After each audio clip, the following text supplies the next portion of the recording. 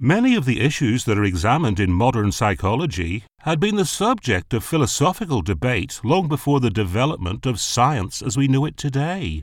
The very earliest philosophers of ancient Greece sought answers to questions about the world around us and the way we think and behave.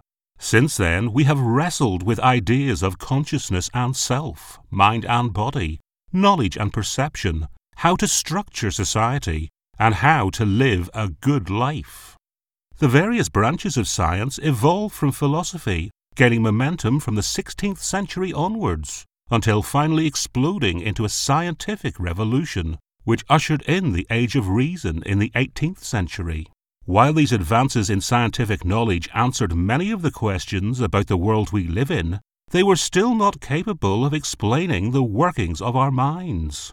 Science and technology did, however, provide models from which we can start asking the right questions and begin to test theories through the collection of relevant data.